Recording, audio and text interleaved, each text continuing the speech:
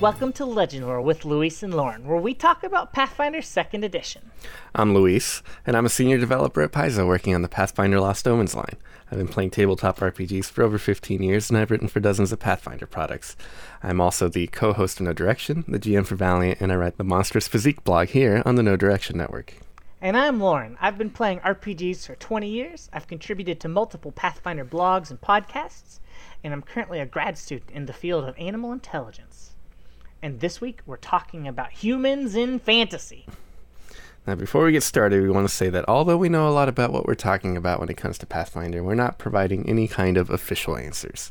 We're here to offer advice, and you can use that however you like. Remember that the official word from Paizo is the only official ruling out there. But don't forget, it's your game. Do what works best for your table.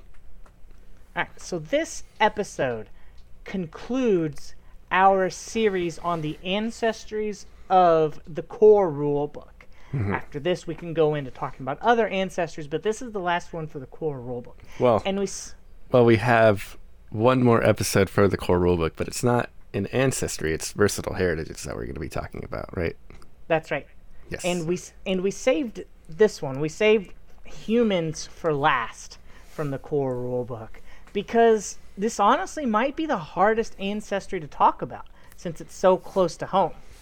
Yeah, very close to home. Yeah. I've known a number of humans growing up in my life. So my best friend is a human. Yeah. So what we're going to do for this, in order to talk about humans in fantasy, is we're going to try to distinguish between the way that humans are represented in fiction and between the way people are in real life. So this is why I keep saying fantasy humans or humans in fantasy. Mm-hmm. And I think humans in fantasy kind of exemplify like a lot of those silly mottos that don't mean anything. A lot of those carpe diem mottos, like adapt, improvise, and overcome. Fortune favors the bold. Who dares wins. Like humans, like they don't give up. No. In these stories, A lot of the time, they are the living embodiment of what we always refer to as the human spirit, right? The unrelenting. They don't give up. They're determined, endlessly capable people. Yeah, if they get knocked down, they always get back up again. They're ambitious. They're plucky. They're tenacious. I think sometimes that also gets embodied as almost foolish. Oh yeah. They don't know when to stop, even when it would be to their detriment. Yeah, and a lot of times that's one of the things that we love in our characters. Mm-hmm. One thing that I do want to mention is that I get the feeling that a lot of players look at human in the fantasy world or as a character choice, and I think they get dismissed because since we are humans, I think a fantasy human gets looked at as vanilla or boring or like just a blank canvas, Mm-hmm. But I don't think that is doing humans justice. Mm-hmm. I think it's important to look at what makes our species special and kind of enjoy that. Bring all of that to the table in the fantasy game. Mm-hmm. So, a lot of times when we do these episodes, I like to bring examples from pop culture. But since like 99.9% of pop culture is fictional humans, yeah, it wouldn't make a lot of sense to just name off, any human that we can think of. So what I've done, and I've asked Luis to do this too, is I've picked a few human characters from fiction that I think embody the human spirit the best for different reasons. And I'd kind of like to talk about those just a little bit. And my first one is Captain Jean-Luc Picard, from Next Generation. I picked him because I don't know, how do you describe Picard? The more I think about it, he's just such a dynamic character, right? I mean, I think ultimately what most people gravitate towards is his leadership, right? He always is ready to step up to whatever challenge happens and guide his crew through it. I think people really admire him kind of having that wisdom of like, I always happen to know the right thing to say in a situation and that kind of stuff. Yeah, and in particularly hard situations, he'll improvise and figure out how to get as many people back home as possible. Yeah, he is kind of an exemplar of morality as well, right? The other fictional character I picked is Frank Castle, one of my personal favorites, also known as the Punisher. And the main reason I like this character, and the main reason I think he exemplifies the human spirit, is because he is a normal guy who is using his skills, his adaptability, his ability to improvise.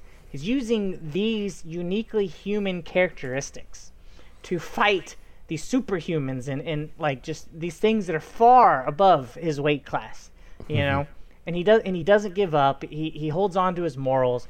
No matter how many times you beat him up, he comes back stronger than before. So yeah, I think Frank Castle's like a human's human. I think I have a lot of stuff that's on a similar side of a coin, or maybe the flip side of the coin. I don't know. So the first one that comes to mind for me is the protagonist of the Mass Effect series, Commander Shepard, who was technically a blanker slate of a human than most of these other characters. I guess so.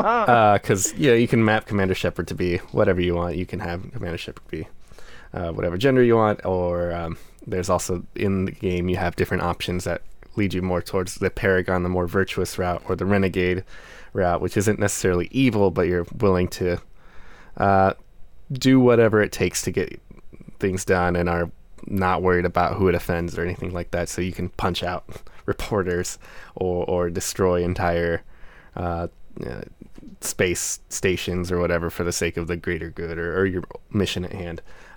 So it's an interesting representation of humanity in both that, like, oh yeah, look, the best out of all of us is Commander Shepard, but also like, if you're a renegade Shepard, you might be the biggest jerk in all of space, but you can't deny the results that Shepard gets.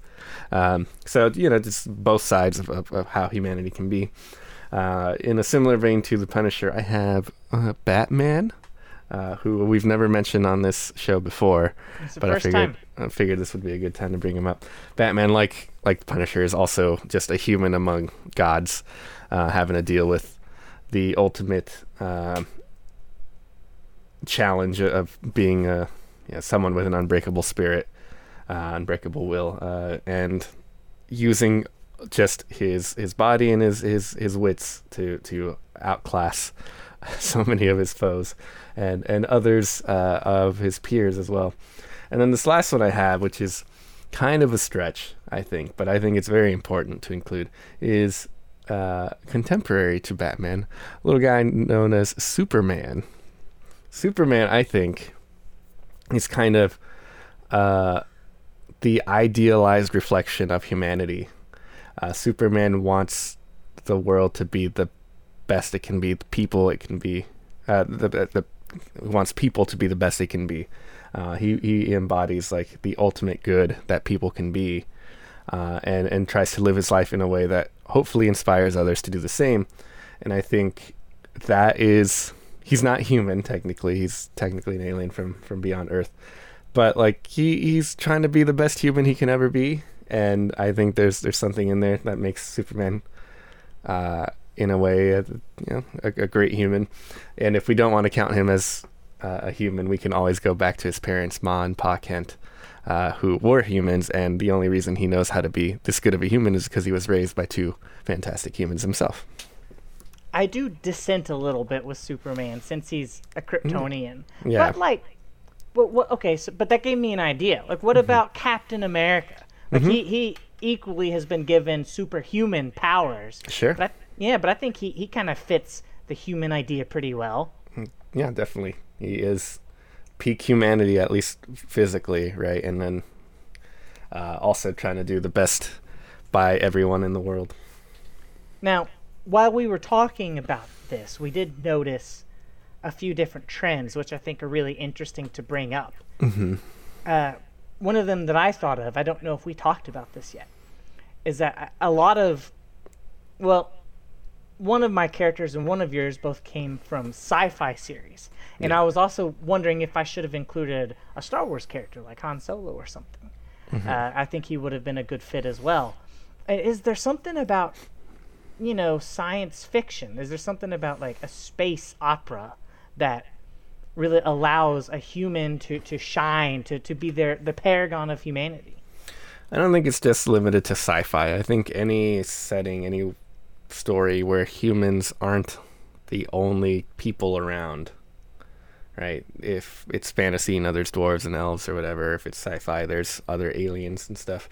As long as humans aren't the only people around, it becomes easier, I think, to see those like idealized aspects of humanity compared to, everything. It's much easier to tell what is human and what isn't human when you can have a human right next to a dwarf or right next to Klingon or whatever, compared to, I don't know, some modern day story where it's just everyday people, right? You don't start seeing humans, you just see people. But when they are next to other species, other groups of people like that, you can tell like, oh yeah, this is clearly a human thing compared to this is an elf thing, this is a whatever thing. Well, you make me think of another good point, because all of the characters that we've picked are fit just that archetype. They all come from settings where humans aren't the only game in town, know? Yeah. I wonder if we can think of some from human-only worlds. Like, when I was coming up with my characters, I was wondering, is there someone I would pick from Game of Thrones? And nobody, like, really stuck out for me, but maybe Tyrion? I think you can look at characters like King Arthur, right? Like, they are the heroes that everyone rallies behind and stuff, and they represent a lot of that human spirit, but also like the kindness and generosity of humans. He could have had his long table where he was the head, but he decided the round table because everyone is equal at his table and stuff like that. And that's, I think, another one of those idealized human things that we like to see in our stories. I was wondering about like the Belmont family from Castlevania. Yeah, but then again, they're in a situation where they're not just humans. Yeah, you got vampires, you got ghouls, and all kinds of stuff. Yeah. Yeah, this is interesting. Okay. Well, let's talk a little bit more about the human species. Obviously, they come in all different shapes and sizes, you have all different shades of melanin in the human species. Yeah, that's about it. They have 2 eyes, and they normally have hair. Bipedal. Yeah. In Pathfinder, humans are mechanically very versatile. This is what Paizo has done to the human ancestry, is they've kind of codified the versatility and the dynamicism of humans. Yeah. Yeah, absolutely. So I think when you design mechanics for humans, you run into an interesting thing that is something that doesn't crop up so much with the other ancestries, in that you can point this back to real world people, right? There are ethnicities in the Pathfinder setting that aren't ethnicities that map exactly to what we have in the real world, but there are some that you can like, oh, this is like this group of people, or that kind of like inspiration. You can see the inspiration. You can see, based on where they live geographically, like, oh yeah, there's a chance that it's grabbing maybe from these several groups of people from this region in the real world and stuff like that. But that also means the moment you apply a mechanic to an ethnicity, to a human, to something like that, there's a chance that people can read that as any number of things, right? If you decide that a particular human ethnicity is good at I don't know, good at throwing rocks, right? Whatever. You suddenly make this broad blanket statement about this group of people that can come back to the real world in a way that could be negative, right? Even if it's just like, oh, these people are really good at balancing on one foot, right? That's not necessarily something that you would see as negative, but like it then becomes negative by saying everyone else is bad at balancing on one foot if you take that as an extreme. And, you know, because of that, you have to be very careful about what you apply mechanics to. And as a result, we end up with humans that don't do things like, we are smarter than everyone else or faster than everyone else or anything like that. It's just we are varied. That's what humanity is. Humanity is varied. There's so many groups of people in the real world. Why not use that as your mechanical influence and inspiration for the world and the game? And that's exactly what the designers did, which I think is a great way to handle it. But and that dynamicism, that range of humans, that versatility, that's the core point of humans in this. That's their main strength, you know? Yeah. This is what sets them apart. Exactly. Now, I just came up with my version of the fantasy human from an all-human setting that exemplifies the human spirit. Ragnar Lothbrok. Of course. The famous Viking. I think it's perfect. What an adventurer. What an explorer. What a leader. And actually, when you think about it, we can like look to real world people, right? We can have like Alexander the Great. We can have Albert Einstein. We can have Rasputin. Florence Nightingale. You know, we can have even not necessarily like someone who helped change the world in big ways, but like he's a notable person, has that human spirit, the adventure spirit, right? Like Amelia Earhart is a notable figure as well. Oh, I love her. Stuff like that, right? Like you don't have to be someone that changes the world to exemplify that human spirit and boldness and everything. So yeah, look, there are probably people that you can turn to in your real life right now. You can, you know, maybe look at a parent or a sibling or someone else that's a close friend or something and be like, you know what, actually I'm amazed by the things that you do. You're an amazing human. Well, this just turned wholesome. Thank you for that, Luis. I like hearing that. Anyway, getting back to these mechanics. Hey, did you know that humans have 8 hit points to start off with? Okay. So in the real world, you know, we have a lot of different heritages. Like, you know, my family's pretty strongly German. We also have some French in there. I think in Golarion, instead of mapping the human heritages to all the different regions and cultures that Golarion has, instead they've kind of been convinced into, like you were saying, this versatility. Yeah. Or this ability to adapt. And so that's why in the core rulebook we have the versatile heritage, which gives humans an extra general feat, so they can maybe be more tough, they can maybe move a little bit faster, maybe recover from disease faster, whatever, you know, kind of makes sense for that character. Or you have the skilled heritage, where you can take some type of skill in the game, like nature or whatever. Crafting. You can be trained in it, and additionally at 5th level it turns into an expert skill. So it kind of levels up a little bit with you without you needing to do anything more than just, you know, kind of have a heritage. And I think that the skilled in particular really does a good job of kind of representing all of those unspoken regions and cultures. Yeah. Because a lot of cultures, you know, might have a particular skill in something. And I think the skilled heritage would represent that pretty well. There are also there's also 2 what ended up being called versatile heritages, but didn't exist as versatile heritages until later in the game's life. But we have the half-elf and half-orc, which is a common fantasy trope. Humans having kids with elves and orcs. And as a result, you're both an elf and a human and can take different feats and stuff, and you can get low light vision as a result. Those are both pretty interesting, and so interesting, in fact, that I think we're going to spin them out into their own episode for next time. So we'll talk about half-elves and half-orcs and their feats and their cultural impact and all that stuff at a later time. But the other human heritage that exists at this point is one that showed up in the character guide. This one is actually tied to the setting a lot more than what's in the core rulebook, is the Winter-Touched heritage, which says that you're kind of in the lineage of Jadwiga and witches and stuff from Erised, and as a result, you have kind of a wintry magic or something in your bloodline that gives you a resistance to cold. You get resistance to cold equal to half your level. So that's fun. That's pretty unique. Humans aren't doing that in the real world.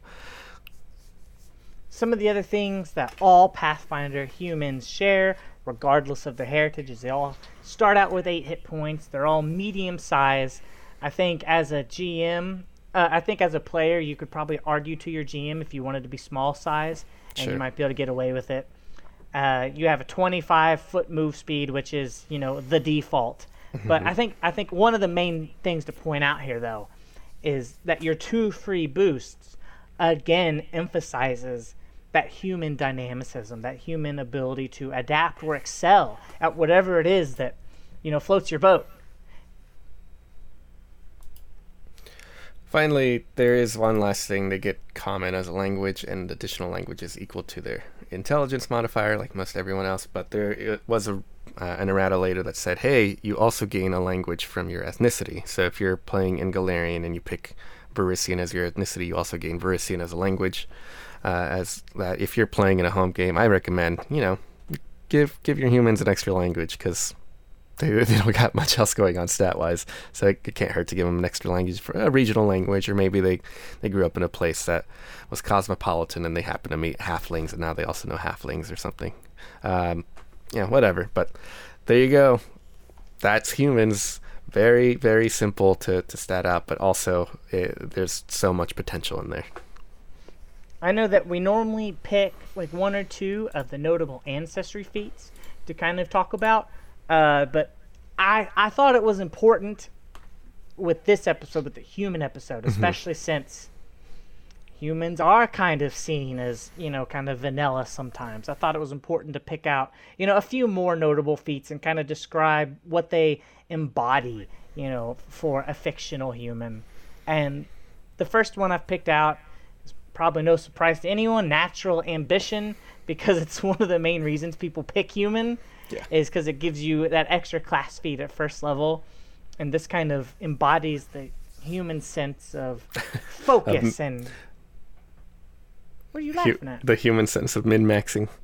The human sense of min-maxing. Well, I'm going with focus and dedication, like in Japanese culture, I know that there's like this idea that you kind of do your job for so long, you become just an incredible expert at your job that, that like you're recognized as this just figure of impeccability. Mm-hmm. And I think that natural ambition is like a good way that a character starts down that road. Like you have your class, but you kind of know just a little bit more about it, or you pull just a little bit more from your class, just representing a little bit more study. So another one that I think is both a min-maxer's dream, but also like an embodiment of that versatility is the 9th level feat, multi-talented, which you gain a multi-class dedication. So it has to be specifically a multi-class dedication. You have to take, sorcerer dedication, fighter dedication, whatever. You can't take archer or bastion or medic, but you get it for free, even if you wouldn't normally qualify for it because you are currently taking another archetype. So you still have to meet the prerequisites, but that's pretty interesting, right? Being able to just halfway through your life, if you will, halfway through your career, decide, I'm going to change my direction and maybe try out a couple of new things. I was a fighter, but I'm kind of interested in this druid life. Let's figure that out a little bit. And it gets you a foot in that door. Next one I want to talk about is the clever improviser feat. Because what this does is that if you are not trained in a skill, it still gives you a proficiency bonus based on your level. And I think that this represents Dunning-Kruger, where the less you know about something, the more confidence you have in it, and then the more you know about it, your kind of confidence kind of wanes. Mm-hmm. That's what this recommends. Because if you don't know anything about crafting, Clever Improviser's like, yeah, but I can figure it out and give you a good bonus for it. Yeah, and I really like it because at higher levels you can take... Is that right? No, okay, no. It gives you untrained improvisation, which is just a general feat that lets you kind of try stuff out normally, but or gives you a bonus normally to skills that you're untrained in. But in addition, it gets a little more than what that general feat would be. You can try trained actions even if you're untrained, so you can do more than anyone else can normally. Let's say you could try to treat wounds in an emergency even though you're not trained in it. Just like, whatever, I think I know enough to stop this bleeding, if you will. And it's pretty great from a gameplay standpoint, right? You can always try something out, and you might get lucky, if everyone needs to roll a crafting check and you happen to be the one that rolls well enough to succeed at something just because you gave it a try. Yeah, I kind of think that this represents how the fearlessness. The fearlessness. Well, how the human spirit is never out of options. Yeah. Like you've always got something you can try. The bold attempts that humanity takes. Yeah. Speaking of bold humans, there's also the haughty obstinacy feat. I love this so much. I wish it saw more use in game. Mm-hmm. Mechanically, it's if you succeed at someone trying to control you with a mental effect, you get a crit success instead. And if someone tries to coerce you with intimidation and it fails, they get a critical failure instead. You can't be told what to do, right? Humans are very stubborn, and this is it. This is the feat that tells you exactly what that means mechanically. And I think it's pretty funny, ultimately, that not all the things that humans do are seen in the most positive light. Great, but it's actually still useful. And I think there's also a feat in the character guide that's tied to humans if you're from Taldor, you can take that pretty easily. And it's all about maintaining your composure and pushing on. And it's the stiff upper lip feat, which I think if you fail a mental effect or something, if you fail a will save, you can pretend that it didn't affect you, which is more of that stubbornness of no, of course, everything is fine. What are you talking about? It's very British. Mm-hmm. Now, normally when we do the ancestry episodes, we like to talk about some of the culture of that ancestry, which is a little bit tougher in Golarion because almost every nation or region or culture is different than the ones next to it. There's so much human culture in Golarion that I think what we have to do is we kind of have to look at some things that maybe all human culture has in common. I'm trying to think what they would share. I mean, I think ultimately what humans share is what all the ancestries we've talked about end up sharing. It's just the human nature stuff, wanting to help others, be part of a community, stuff like that. But there's also, you can be selfish. That's sometimes humans end up being selfish, just like anyone else. But I think humans end up being selfish a lot more. And just, I don't know. There's a whole section in the core rulebook that features cultures, and it breaks down the various cultures of just the Inner Sea alone. There's so many more cultures that exist in the whole world of Golarion. We would not have time to talk about all of these today.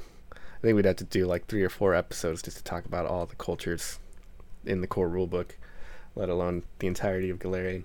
But yeah, there's a lot of friendliness among humans. I don't know. It's hard to say. I think you have some more ideas than I do. Yeah, because I do think it's important to try to highlight some of the things that humans from all eras of humanity Sure. have done and shared and put forward.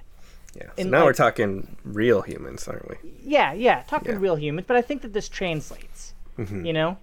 And one of those is humans have always been about sharing stories and music and, you know, talking about fables of the gods. And, like, this was early human entertainment. And we have always loved it. And now we have, like, Marvel movies and stuff. Like, Yeah. this has always been, like, a uniquely human thing. Every culture on the planet has, like, all these incredible stories that they like to share.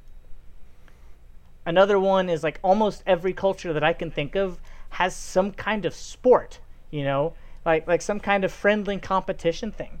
And I think this is biologically driven when you think about it. Yeah. Like when two kittens, or like when two puppies, or like two other animals, like baby animals, play with each other, they're learning from it. You know, Yeah. They're learning how to excel at like predation or like escaping predators, or they're learning something like that. And I think that sports kind of evolved out of that more animalistic side of us, and the competition did, to where we're kind of like honing our skills or getting better at something or being more athletic. Yeah. And then I think that evolves into games, right, as well. Like you go from sports into competition to games, and then games become things that aren't necessarily sports. And soon enough, you combine that with stories, and we end up with role-playing games. We end up with role-playing games, the ultimate expression of humanity. Yeah. Another one that I think is important is our love of food and community. Like, I get that a lot of non-human cultures in Galarian probably have that too. Like, you know, they love whatever their dwarven food, and, you know, the gnome communities are real strong and tight-knit.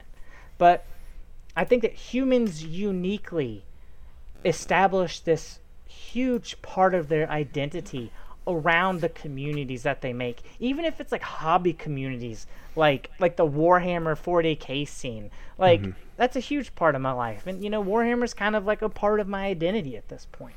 And I think that humans really kind of do that more than the other ancestors do.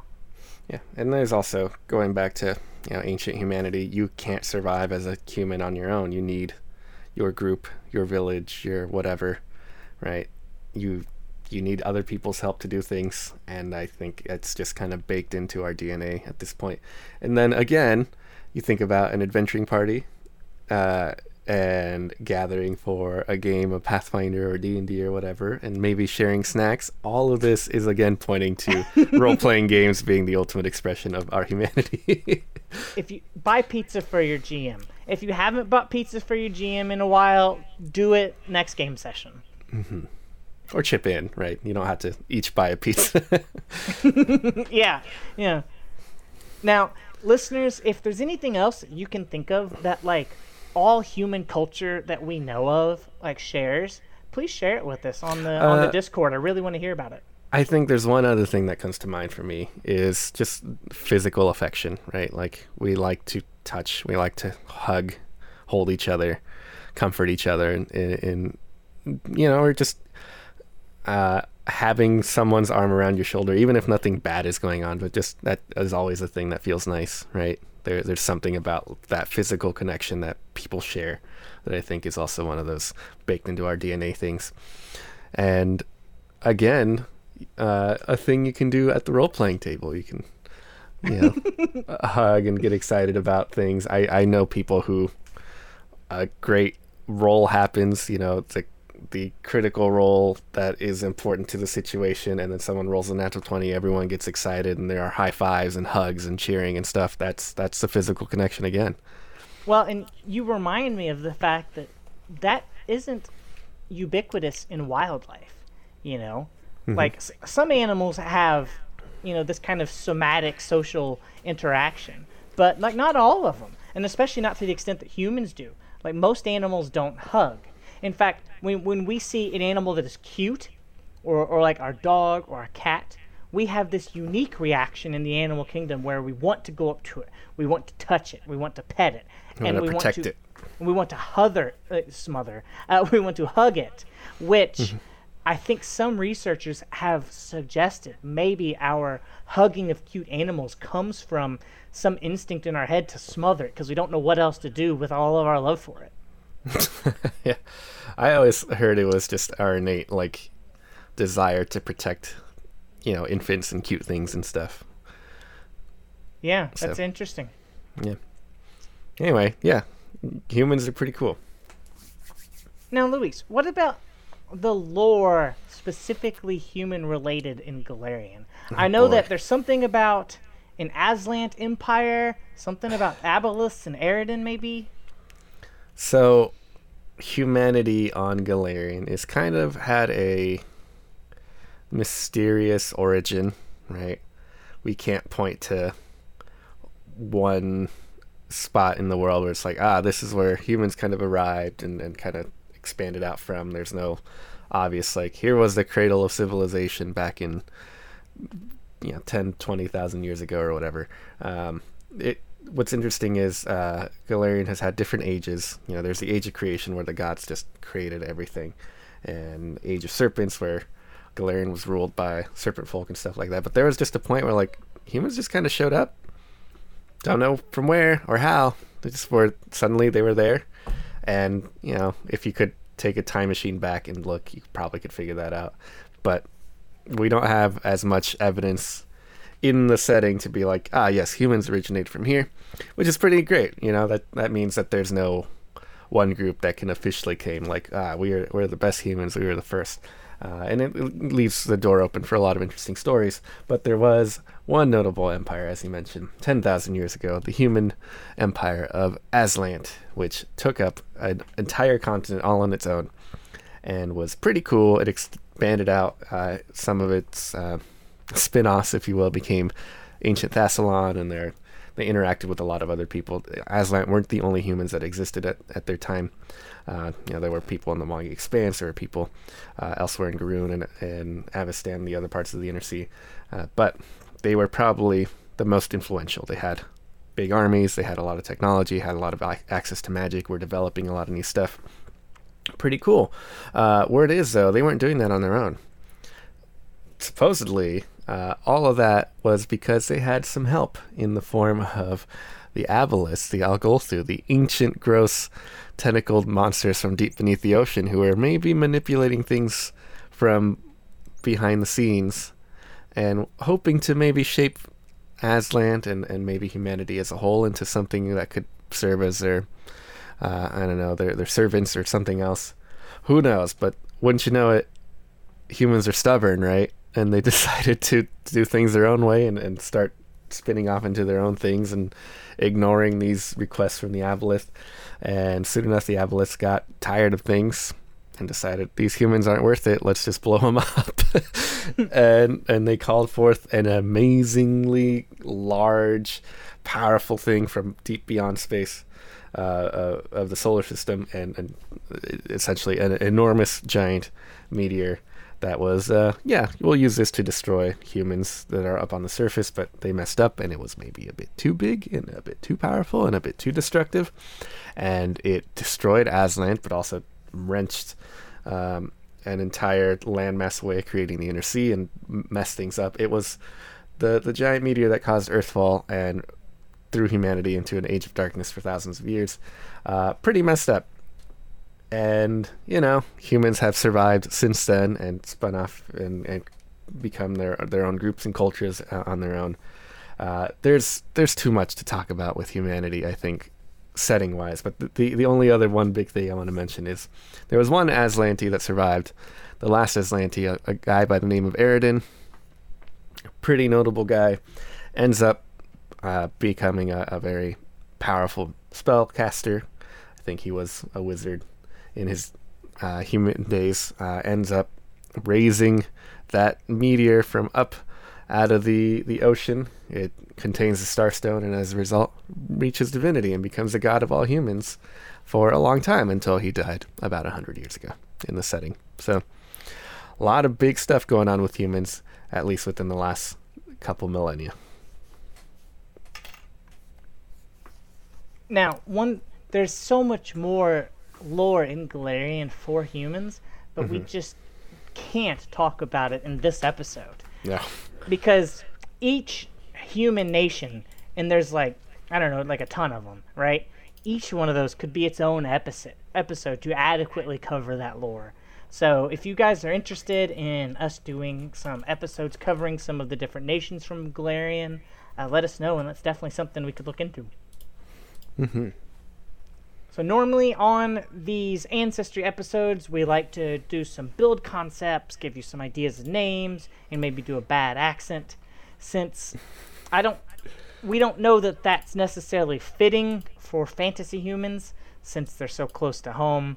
They're just a little bit too versatile in that, like, any class or any build would really fit a human really well.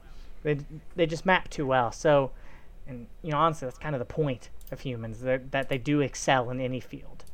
And on top of that, for any given class that you can think of, any playstyle for any class that you can think of, there's already like dozens, if not hundreds, of examples from works of fiction. So we kind of just have to pass the buck on this one. Just say, you know, if you want some examples of some archetypical fantasy humans, go watch some TV. Go read a watch book. A movie. Read a book. Yeah, there's just too many. I guess if you always wanted to, you could ask specifically, like, oh, who are some cool rogues, human rogues, or cool human wizards, or whatever, right? And that, I think we can start giving you examples. But beyond that, like, yeah, humans are all over the place.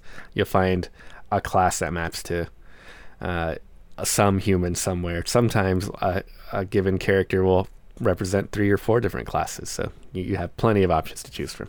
I think that my favorite fantasy-specific human wasn't even from Pathfinder. It's a bit of a cheat. It was Artemis Entrere from Forgotten Realms. I just love that character. He's so plucky. I don't know a ton about the like Golarion-specific heroes, but I do kind of like Erasne, even though I don't know if she still counts. Yeah, I mean, she was a human back in her day. I like Old Mage Tatembe. Baba Yaga's a human, technically. Oh, yeah. There's a lot of interesting humans you can pick from, even just within Pathfinder. Yeah. So let's get to some questions from some of our listeners. Our first one is from patron Severin Lorat. Why are half elf and half orc instead of just half human that you can apply to anything? The briefest answer I think we can say is I don't think versatile heritages existed when the core rulebook was being written, but I think we can dive into this more when we have our half elf and half orc episode. Because I think that's a valid question, and maybe we'll bring that up. We'll copy and paste this question over to that episode, and we'll answer it then, I think. Mm-hmm. On top of that, I think in that episode we can talk about some of the history in the tabletop role-playing game, like culture of half elf and half orc. Yeah. Our next question is from our listener Brian Lane. What makes Golarion humans different than Earth humans? And if Golarion and Earth both coexist, how do they both have humans? I think I'll answer the second one first. If you look at the real world, right, like how did we get different types of snakes on completely different continents, right? It just kind of happened to work out that way. I'm sure if you looked at a million different planets in the Golarion galaxies, not all of them would have humans, so some of them might just end up working out. Hey, humans ended up happening here too. Okay, just by so chance. We have different kinds of snakes in different kind of places because of migration and dispersal. Sure, but there are some cases where like things evolve independently and it just works out that way. Oh, I see. Oh, shoot. What do they call that? I haven't thought about that. Convergent evolution. Yeah. Yeah, so sometimes it just happens, right? With the infinite possibilities of an infinite universe in which magic and stuff exists, I'm sure humans just kind of work out like that every once in a while. I'm more like the migration and dispersal answer. Like, sure. Like one of the ways animals migrate sometimes is not even on purpose. Like when a rat like hitches a ride on a ship, it gets brought, somewhere that it wasn't intending to go.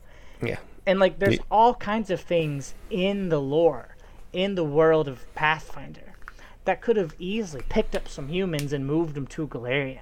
Since we don't have like a record of humans evolving like we do here on Earth, maybe they were brought here. Maybe, yeah. I was also going to suggest maybe there's a chance that a god made them that way, particularly, for whatever reason. Yeah. Or following your migration possibilities, you have things like planar gates, right?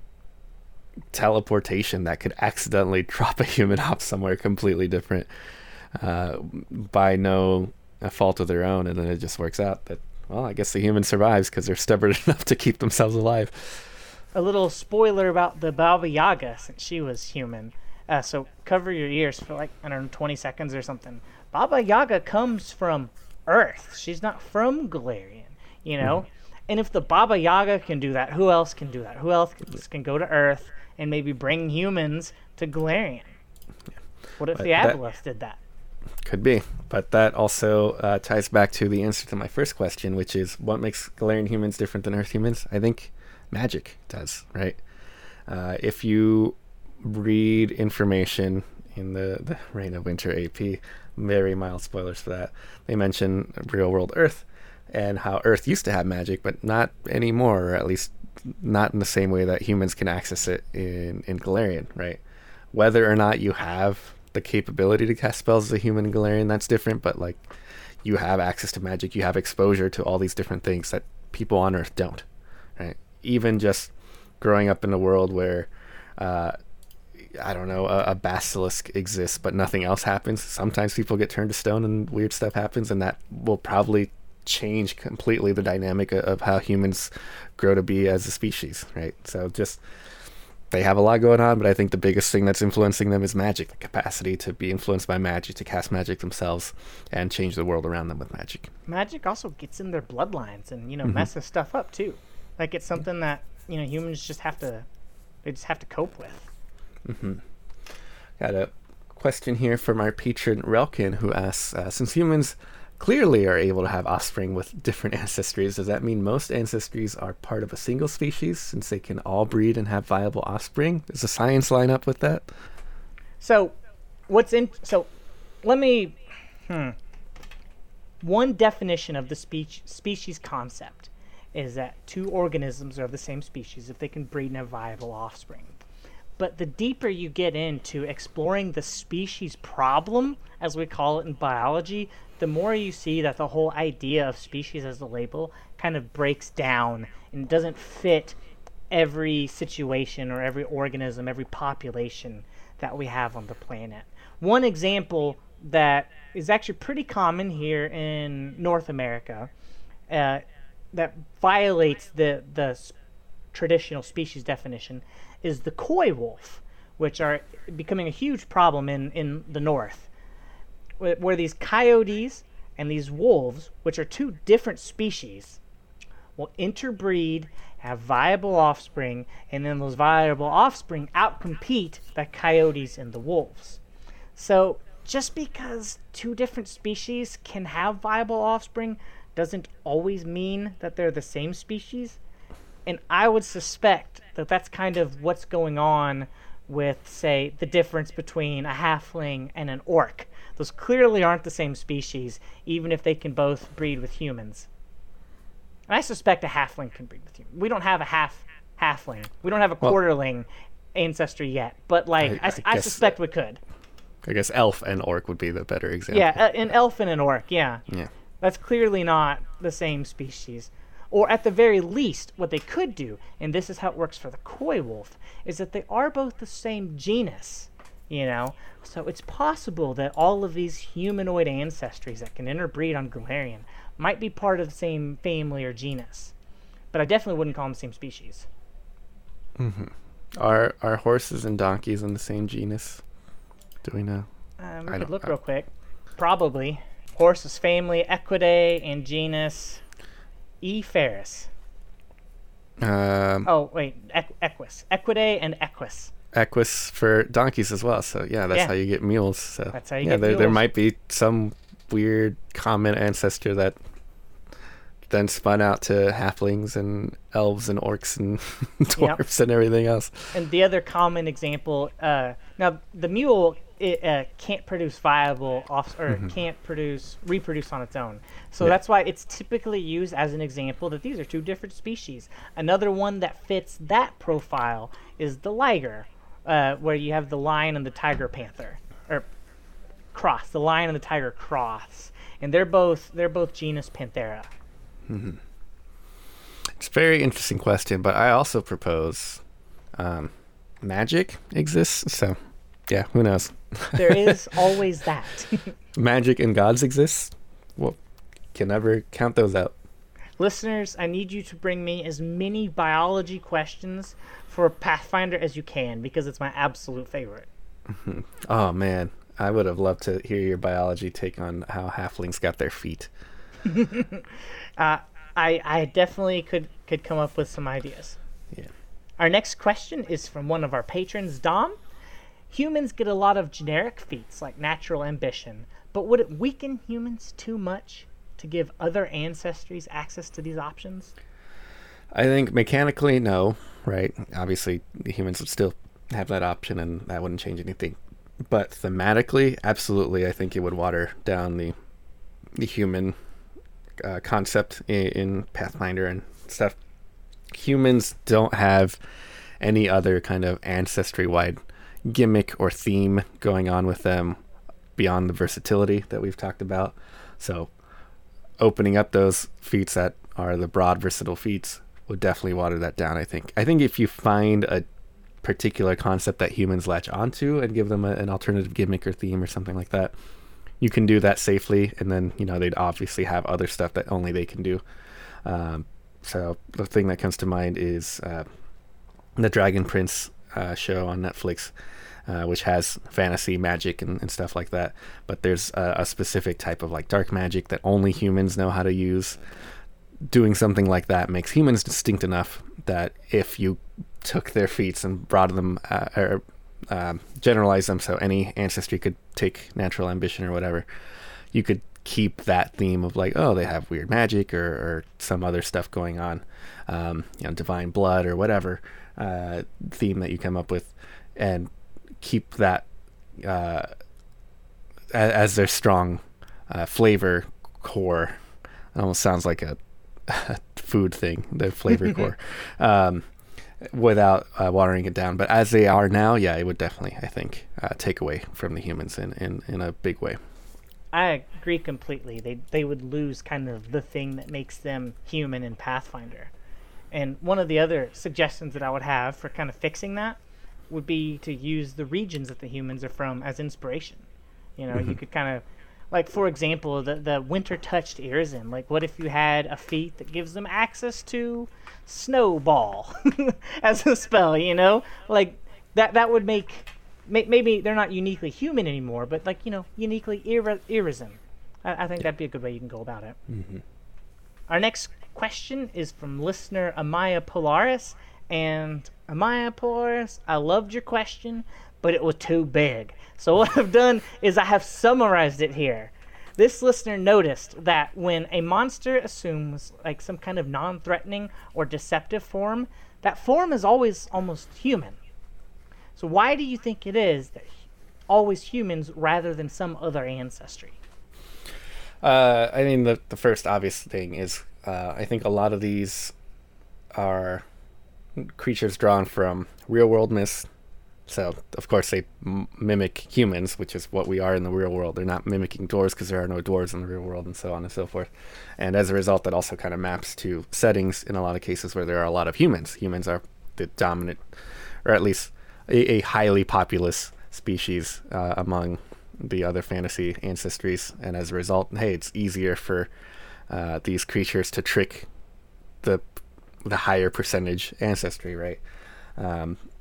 And I think that's it, right? Like, that's ultimately the answer is we draw from the real world. In the real world, that's how they worked. But I think Amaya Polaris asked also in their original question, is there a chance that there was some common ancestor, or some species or something that existed when these creatures were coming about, where they were evolving or being made or whatever, that maybe looked human and they still are looking like this older ancestry or common ancestry or whatever that just happens to look human, but nowadays that those people don't exist. That's an interesting theory, and I think that's an amazing story hook, right? Like some kind of progenitor species that happen to look human, and maybe they're the reason why elves and orcs and humans are having their half orc and half elf babies, because they all have that common ancestor that was this weird thing that looked human, and everything wanted to mimic that. With magic, anything is possible. It's magic, anything is possible. I think ultimately what should be happening is you take monsters like the Holdra. I think that's the first one that comes to mind, that looks like a person but is actually something else going on. It's a fae. And you can give them a little sidebar or a little blurb in their flavor that says, hey, in regions where other ancestries are more common, maybe they do look like dwarves, maybe they look like humans, maybe they look, or halflings, maybe they look like elves, and just suggest the possibility that they can look differently. Maybe they don't necessarily have the capacity to change themselves on the fly to always look like, oh, now I look like a human, now I look like a dwarf, but maybe some of them grew up looking like humans, some of them grew up looking like dwarves, some of them look like elves, and they live in regions where that makes the most sense. I would kind of approach this more from, well, obviously I would, more from an evolutionary standpoint. Mm-hmm. When you look at animals in the real world who are deceptive with their appearance, who either try to look like something they're not, it's always for one of two purposes. And that's it. It's predation or avoiding predation. So they can kill, so that they can eat other creatures or avoid getting eaten by other creatures. And when they do these, when these displays develop over the course of hundreds of thousands of years, they develop for the things that are most commonly around that organism. So stick insects evolved to look like the sticks that are in their region. And when you look at stick insects from different regions, they look like different sticks, right? Same with like leaf insects. One thing that you don't see is them looking like some other region's something, or something that isn't exactly common in that area. And the way I think that this relates to this question is that if a monster was going to evolve to have a deceptive form or some type of camouflage like that, I think it would make sense that it would have evolved to have a form that most matches the most populous ancestry. Yeah, which makes it easiest to succeed. Yeah, which in almost all of Galarian is human, right? I mean, there's a few places where humans aren't the most common, but they're vastly outnumbered by others. There's a good chance that there are these creatures, if they exist underground, that are similar, that, you know, they imitate other things, that none of them look human, right? They look like drow, they look like dwarves, they look like orcs. Yeah. And you won't see any of them that are human. Yeah. And anyway, that's how I would approach this. That's kind of what I think. Mm-hmm. And the last... I was to say, it's a very interesting question, I think. It is, yeah. The last thing I want to say before we conclude the topic about humans is that I really hope that maybe this conversation, maybe this episode, has helped you to think more about the fantasy human than just the vanilla, or just like the default choice, the choice that doesn't have flavor. Or maybe even think more about our own species. Like with history and with current events, we tend to look at humans and say, man, we're the worst. I hate people. But there is a good side to humanity. There is a good side to humans. And, you know, I think when we can, we should recognize and celebrate that. And I don't know, I kind of hope that we've helped some of you do that. Yeah. I honestly think this is probably some of the most interesting conversations we've had on the show so far. And it came from humans, right? The most obvious thing. It's like, oh wait, actually, there's a lot to these guys. Yeah. I say that I feel like I'm expressing that in a way that makes me sound like I'm an alien who's like, oh, I'm learning about humans, and it turns out they're more interesting than I thought. Humans are definitely my favorite fantasy choice in Pathfinder and in video games and everywhere. I've always just loved the human spirit, and yeah, I think that's going to continue. that's all we have for you today. Make sure to check out the rest of our content on the No Direction Network. If you like this show or any of our other blogs or shows, please consider supporting us on Patreon at patreon.com/nodirection, because it's the support of our patrons that make this all possible. Until next time, I'm Luis. And I'm Lauren. Thanks for listening to Legend Lore, and as always, it's been legendary.